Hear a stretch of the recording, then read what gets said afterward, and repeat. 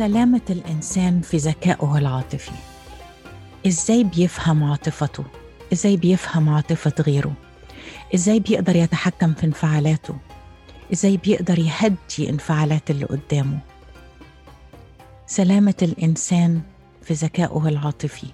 وذكائه العاطفي ده مش معناه بس إن هو إنسان عاطفي وبيتعامل بالعاطفة فقط، لكن لأ، الذكاء العاطفي، ولذلك في كلمة ذكاء، إن الإنسان بيقدر يحكم عقله في مواقف وفي أحواله كلها وأحوال غيره اللي حواليه. إزاي بيقدر يتعامل معاهم، إزاي بيقدر إنه هو يعبر عن نفسه بطريقة لا تجرح غيره، إزاي إنه هو بيقدر إنه هو يستوعب غيره وبيقدر إنه هو يهديهم ويقدر إنه هو يخليهم في أحسن حال.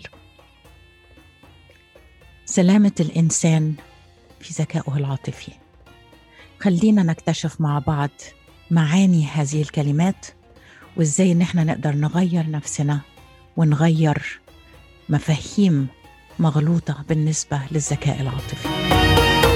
طبعا احنا ممكن نقول الإنسان ده طيب، الإنسان ده مش طيب، الإنسان ده هو تقديره للأمور دهيت مش على قد تقديرنا احنا، وكل واحد بيختلف، والحاجات دي بتظهر ليه متعددة أو متشكلة بالطريقة دهيت، لأنه كل واحد اتربى بطريقة معينة، عاش في إطار حياة معين، كل واحد بيفكر بطريقته على حسب اللي تعلمها من الحياة اللي حواليه. يعني لو واحد اتربى مثلا في منزل يكون فيه الأنانية، فممكن قوي ان الشخص ده هو يصبح واحد من اهم العناصر اللي في شخصيته هي عدم الأنانية، ان هو بيدي عنده عطاء فظيع. وممكن قوي ان الانسان ده يتعلم الأنانية فعلا من الحياة اللي حواليه ويكون انسان أناني جدا ما يفكرش غير في نفسه. فبتختلف من شخص للتاني التربية اللي اتربى فيها ازاي، الجو اللي حواليه في البلد اللي هو فيها من الجو العائلي والاجتماعي والسياسي وهكذا. فدي كلها عوامل بتنمي عند الشخص حتة الذكاء العاطفي بأشكال متعددة. وفي نفس الوقت لما بيكون الإنسان في مجتمع، قد إيه الإنسان بيكون حاسس بالمسؤولية تجاه المجتمع بتاعه. يعني في كتير قوي من المجتمعات الناس بتقضي وقت كبير قوي في إن هم يروحوا يتطوعوا في أعمال خيرية، بيتطوعوا في مساعدة الغير بأشكال مختلفة. فدي كلها حاجات بتشير قد إيه الإنسان ده هو عنده ذكاء عاطفي وقوة عاطفية تجعله إن هو حاسس بالاكتمال، إن هو أو إن هو عنده نوع من أنواع العطاء الكبير، إن هو بيحب يعطي. وبالطريقة دي ده بيكون إزاي بيبين حبه للناس. أما بالنسبة لاتخاذ القرارات، اتخاذ القرارات برضو بيتطلب نوع من أنواع الذكاء العاطفي بأشكال مختلفة. مثلا الإنسان اللي بياخد قرارات لازم يكون فاهم إنه في وقت معين بيعرف قد إيه إنه العاطفة بتاعته أو إحساساته بتأثر على قراراته. هل الإنسان ده، إحنا وقت نقول إيه ده إنسان عاطفي قراراته جاية من العاطفة، أو ده إنسان عقلاني قراراته جاية من العقل وجاية من المنطق والحاجات دي كلها. الاتنين مطلوبين، الاتنين مطلوبين. الإنسان لازم يكون يوفق ما بين عقله وقلبه، عقله وإحساسه. فالنقطة دي مهمة جدا في اتخاذ القرارات وفي وجود الحلول للمشاكل. أهم حاجة في القرارات إن الواحد لازم يحاول إن هو يشوف أنا الواقع اللي حواليا إيه، وزي ما نقول كده نختبر الواقع اللي حوالينا. نختبره ازاي؟ نشوف طب هل انا مجرد بحلم احلام ان انا عاوز اخد القرار ده، هو انا عايزه اسافر وعايزه اعمل وعايزه احقق وعايزه اشتري البيت وعايزه اعمل الفرح الشكل الخيالي ده هو. بس لما نبص على الواقع، هل انا عندي الفلوس الكافيه ان انا اعمل الحاجات دي كلها؟ هل انا عندي المرونه في وقت الشغل ان انا ممكن اسافر في اي وقت انا عاوزاه؟ فكل واحد لازم يفكر من ناحيه انه بنختبر الواقع على أساس أن اتخاذ القرار يكون سليم. النقطة الأساسية الثالثة اللي موجودة في اتخاذ القرارات، ودي مهمة جدا، اللي هي ما بنسميه إن هو الواحد يتخذ قرار تلقائي أو عفوي، أو إنه هو سريع من غير تفكير، من غير إحساس، من غير أي حاجة. يعني مثلا ممكن الواحد يتعرض لحاجة معينة أو لنقاش معين، فعلى طول الإنسان ياخد قرار أنا عايزة أقطع العلاقة دهيت لأن أنا مش مرتاح وأنا مش مبسوط. وفي نفس الوقت ده إحساس بينبع تلقائي أو عفوي بشكل معين، إنه ما تدرسش كويس. فالنقطة إنه لازم لما يكون الواحد عايز يتخذ قرار مهم لازم يسأل نفسه الأسئلة دهيت: هل ده قرار عفوي؟ هل ده مجرد إن أنا حصل نوع من رد الفعل العاطفي، أو رد فعل سريع من غير تفكير، أو رد فعل ممكن يكون بعد فترة ولكن رد الفعل بيكون مبني على فكرة معينة ظهرت في وقت معين، والفكرة ده هي تطورت لقصة ورواية في مخ الواحد ومش قادر إن هو يبعتها، وإن هو بس بياخد القرار على أساس الفكرة السريعة اللي ظهرت في في وقت تلقائي بالطريقة دهيت. لما نتكلم على الذكاء العاطفي وبنتكلم على ازاي الواحد انه هو يقدر يعبر عن نفسه، ودي مهمة جدا في الذكاء العاطفي، ازاي ان احنا نعبر عن نفسنا. التعبير عن النفس ده مهم جدا، لان ده بيخلي الواحد ان هو يحس بنوع من الحرية، انه تخلص من حاجة كانت مضايقاه وقدر ان هو يطلعها، زي ما نقول مثلا يفضفض بطريقة معينة. والفضفضة دي ممكن تكون عن طريق الكلام، الكلمات، أو عن طريقة الإشارات، أو طريقة النظر، أو طريقة الجسد نفسه بيتحرك إزاي. التعبير عن النفس لازم يكون جاي من نقطة مهمة جدا، إنه الإنسان عنده ثقة في نفسه، إنه يقدر يوصل الكلمات ويقدر يوصل أفكاره وأحاسيسه بطريقة ممكن إن هي ما تتفهمش غلط، وتكون متوافقة مع القيم اللي حاصلة، القيم الأساسية بتاعته والقيم الأساسية بتاعت المجتمع اللي هو فيه، وبطريقة تكون غير مؤذية لنفسه أو للآخرين. وفي نفس الوقت التعبير عن الذات، أو الواحد يعبر عن نفسه إزاي، إن هو يحس إن هو عنده القدرة إن هو يكون معتمد على نفسه في أشياء كتيرة، يعتمد على نفسه في اتخاذ القرارات، يعتمد على نفسه إن هو يحقق حاجات معينة بنفسه، مش لازم يعتمد على حد تاني إن هو يعملها له.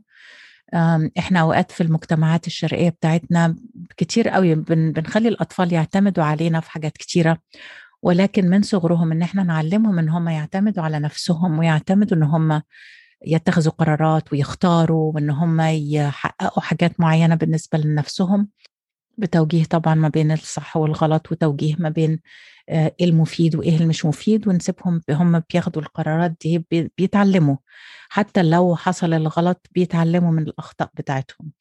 فالتعبير عن النفس مهم جدا بالنسبة للنقط دي. الحاجة الرابعة أو النقطة الرابعة في الذكاء العاطفي، إن هو إزاي الواحد بينظر لنفسه، إزاي الواحد شايف نفسه. هل أنا فاهم نفسي كويس؟ هل أنا شايف إن أنا العاطفة بتاعتي وتفكيري والقوة الداخلية بتاعتي ومواهبي هل دي كلها ليها بتنمي الثقة بالنفس؟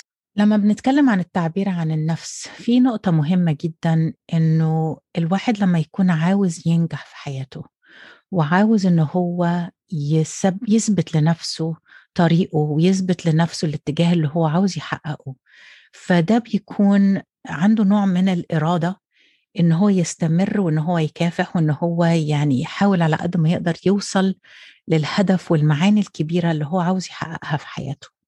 فدي الإنسان اللي بيبقى عنده الدافع ده هو الداخلي، ده بيخليه يحس إن هو بيعمل إنجازات معينة، وفعلا حاسس إن هو في عمل حاجة في حياته، عمل فرق حتى في حياة ناس آخرين. والنقطة الثالثة في إزاي الواحد بيبص لنفسه، أو بيشوف هو مين، وهو إيه احتياجاته، وإيه تطلعاته، وإيه الحاجات اللي هي نابعة من داخله. إنه أهم نقطة في الذكاء العاطفي هنا هو إنه الواحد اللي يكون عنده نوع من الوعي، يكون عنده وعي ذاتي بأنواع العاطفة اللي هو بيمر بيها. الإنسان لما يكون عنده وعي وفهم لأنواع العاطفة اللي بيمر بيها، فدي بتخليه عنده إحساس إنه هو يقدر يتحكم في عواطفه، يقدر يتحكم في أفكاره، يقدر يتحكم حتى في الطريقة اللي هو بيتعامل فيها مع الآخرين. فدي مهمة جدا الواحد لازم يعرفها. النقطة الخامسة بالنسبة للذكاء العاطفي، إزاي إن الواحد يقدر إن هو يكون عنده مهارة إدارة التوتر زي ما بيقولوا، أو لما الواحد يكون عنده ضغوط عصبية، وممكن الواحد إزاي يقدر يتحكم فيها ويقدر إن هو يمشي أموره بطريقة ما تأثرش على صحته، ما تأثرش على نفسيته بأشكال كبيرة. فواحدة فيهم اللي هي نقطة إزاي الإنسان يكون عنده المرونة لما يواجه حاجة معينة. الإنسان اللي يكون جامد في تفكيره مش عايز يغير طريقته، فده الإنسان ده هو بيبقى صعب قوي إن هو يقدر يتحكم أو يكون عنده نوع من أنواع الإدارة النفسية في الضغوط والتوتر اللي بيحصل له. فالتوتر ده هو بيكون جاي من الجمود.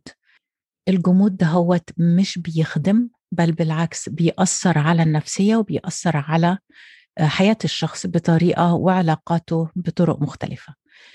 المرونة مطلوبة لأن هي دي بتكون نوع من أنواع التقبل اللي بيحصل في الحياة. الحياة كلها عمرها ما كانت جامدة، في تغيرات دايما باستمرار بتحصل، وإذا ما كانش الإنسان هيقدر أنه هو يبقى عنده المرونة في تقبل أمور، مش تقبل، مش شرط تقبل، المفروض تقبل من ناحية لو هي مش متمشية مع القيم بتاعته طبعا وأخلاقه بالنسبة للحاجات اللي هو بيؤمن بيها، طبعا على مستوى أخلاقي رفيع وقيم رفيعة. فالإنسان لازم يكون عنده حتة المرونة إنه يقدر يتوائم مع ظروف مختلفة ممكن تحصل في الحياة.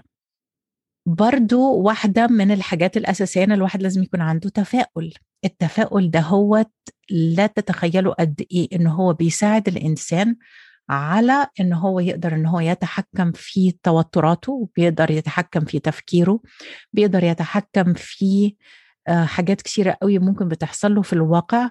ولكن إحنا مش عايزين إنه التفاؤل ده هو يكون تفاؤل خيالي. احنا عايزين التفاؤل ده هو زي ما كنا بنتكلم على اساس ان الواحد يشوف واقعه فيه ايه.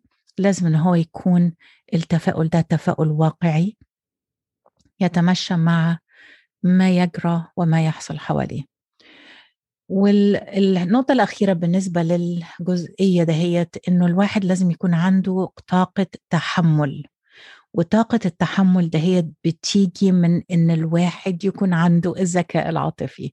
فاللفة الطويلة دي كلها والشرح ده كله إن إزاي إن الواحد يكون عنده المقدرة، إزاي إن هو يقدر يتحمل أمور معينة، إن هو يقدر يقوي العلاقات أثناءها، إزاي إن هو يقدر يتحكم في التلقائية العفوية اللي ممكن تسبب مشاكل، إزاي إن هو ممكن يقدر يعبر عن نفسه وعن شخصيته وعن إرادته وعن عواطفه بطريقة صحية، وإزاي إن هو يقدر إن هو يحل المشاكل وياخد قرارات سليمة تنفعه وتنفع غيره وتنفع المجتمع اللي هو فيه.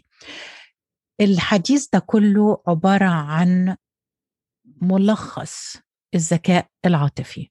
احنا بعد كده هناخد واحدة واحدة وهنتكلم على الذكاء العاطفي، ازاي ان احنا ناخد نقطة نقطة ونشتغل عليها، وهيبقى في بعض التدريبات ازاي ان احنا نتعامل معاها ونقدر ان احنا نشوف ايه النقاط المختلفة اللي اتكلمنا فيها ونقدر نساعد بعض بشكل من الاشكال.